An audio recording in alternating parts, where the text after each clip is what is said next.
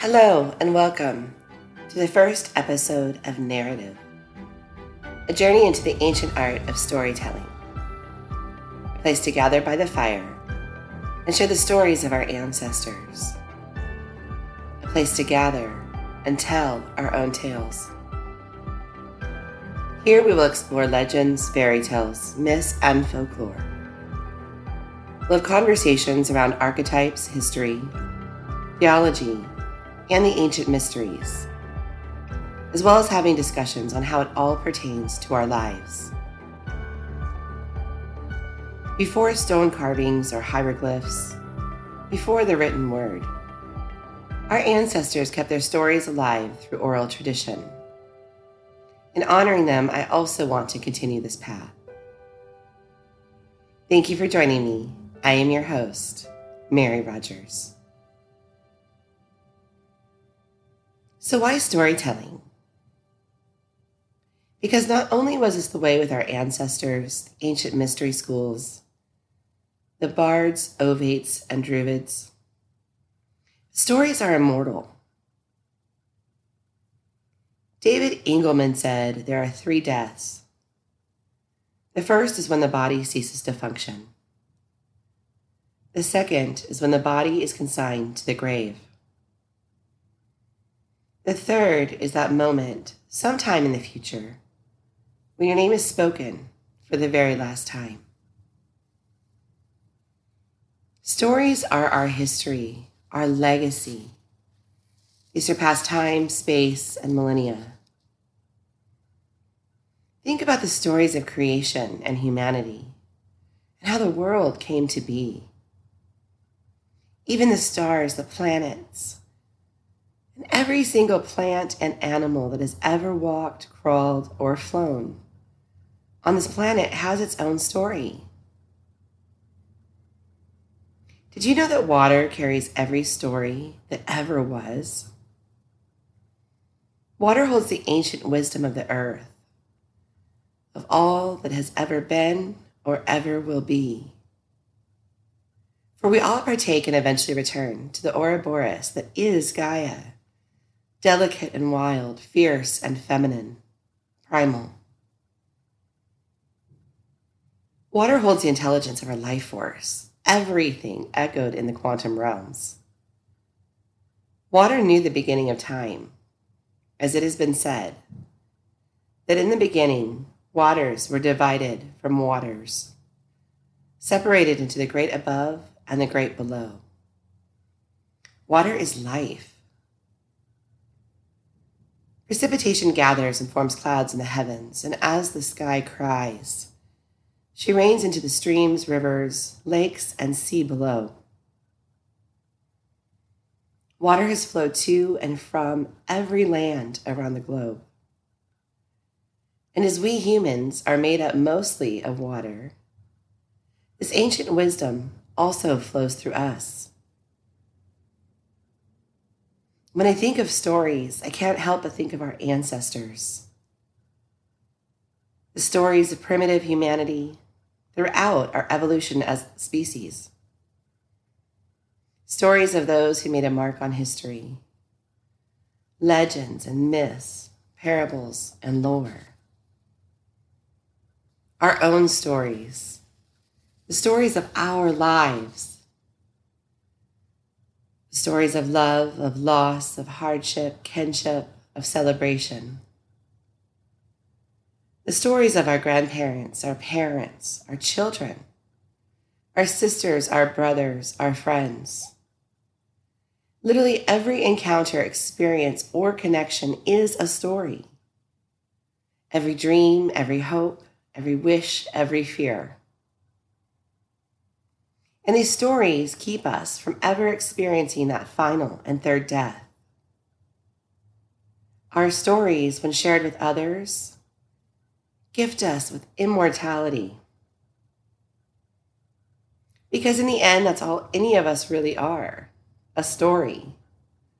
And our lives, nothing more than a tale.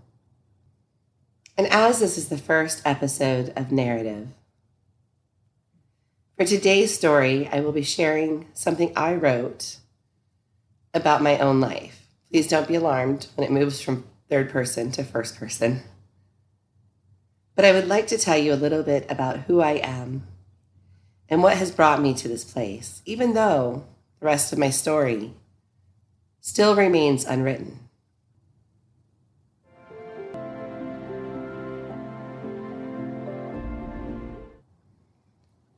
She was a small papoose when her mother walked out of her life. She had an old soul about her, this one. Riveting gaze telling of things seen that others have gone entire lifetimes without. She kept her eyes on the horizon, for surely there would be better days. As time marched on, she grew from a child into a maiden. The transition was difficult, to say the least, growing up in a spare the rod, spoil the child Seventh-day Adventist home. Her world held an occasional dandelion where darkness seemed to abound. She had a life she was both terrified and ashamed to confess.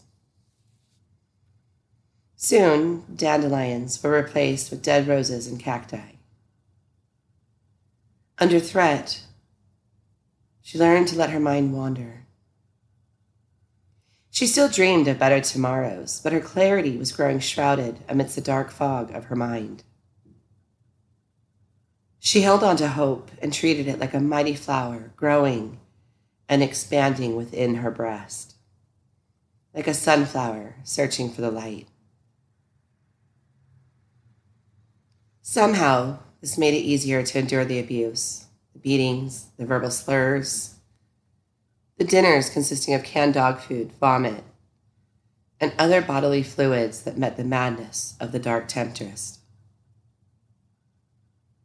She found comfort in a pretend world all of her own. She would create art through black ink, staining pages of white, and this would bring calmness and peace. She buried her long, curly locks in books and journals. She created a secret garden, safe and secure within her mind. And this is where she went when forced to don costume changes, the suckling of an adult's breast, a photo shoot to delight the mad. The abuse she endured were the things nightmares are made of. And the day finally came when all light left the land. She found herself trapped in the dark confines of her mind. The water fountain that flowed so vibrant in her dreams was now dried up. The plaster cracked from overgrown tree roots. The grand castle she once erected had now crumbled, and all that stood was a remnant of what once was. Great columns overgrown with ivy and moss. Her secret garden, now a serpent's den, was no longer a safe place to play. Where she was once able to see the horizon, she now only saw thick fog rolling through a dense, dark forest, cockroaches and nicotine-stained walls. Where she once heard laughter, she now heard a million bats in flight. Holding herself tight, she felt so alone in this cold, dark world that the day finally came when she plucked this flower from her breast, this thing she once called hope. She cried rivers of tears as she realized hope was bullshit, and surely God must hate her. For she had read her Bible since she was but 2 years old. She grew to realize she was a mistake composed of God's wrath, and surely no one would or could love her in a way that made her feel safe. So without hesitation, she emptied a bottle of sleeping pills and swallowed them without regret. This was a desperate act, but she was so tired, so very tired. She was done stumbling in the dark without a light switch in sight. She was tired of being bruised. She needed a life jacket to cling to, but in the swells of life, She slowly followed the tide and let it pull her under. 20 years later, I heard her heart beating in an animal-like panic. I couldn't escape. The candle's flame seemed to grow brighter, its shadow dancing in anticipation of what was yet to come. Out of the darkness, her eyes resonated within me, perpetuating rage and darting with fear. I could smell her sweat, a feral, wild thing, about to escape. That which had begun as a whimper quickly became a guttural scream of madness, raw and familiar, an exorcism of sorts. The hairs on my arms stood on end. My head went light as my heart started to race. In one swift movement, everything came crashing down around me. In agony, I realized I was bleeding, my wrist cut, gauzy flesh exposed.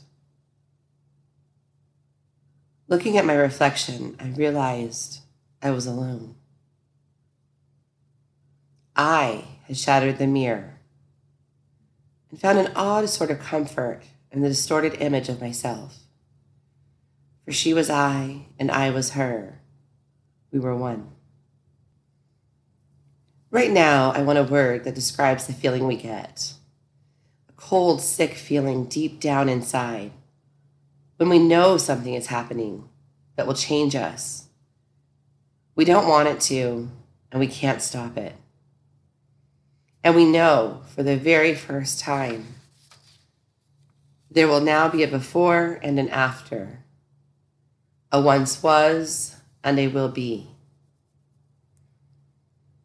And that we will never again be quite the same person we once were. I imagine it's the feeling Eve had as she bit into the apple, or Hamlet when he saw his father's ghost, or Jesus as a boy right after someone sat him down and told him his pa wasn't a carpenter after all. For me, this was that moment. As I gazed at my shattered reflection and homicidal hooded stare, I knew with clarity that there would now be a before and an after, a was and a will be. I've always trudged the line in murky water, but this was an all-consuming darkness.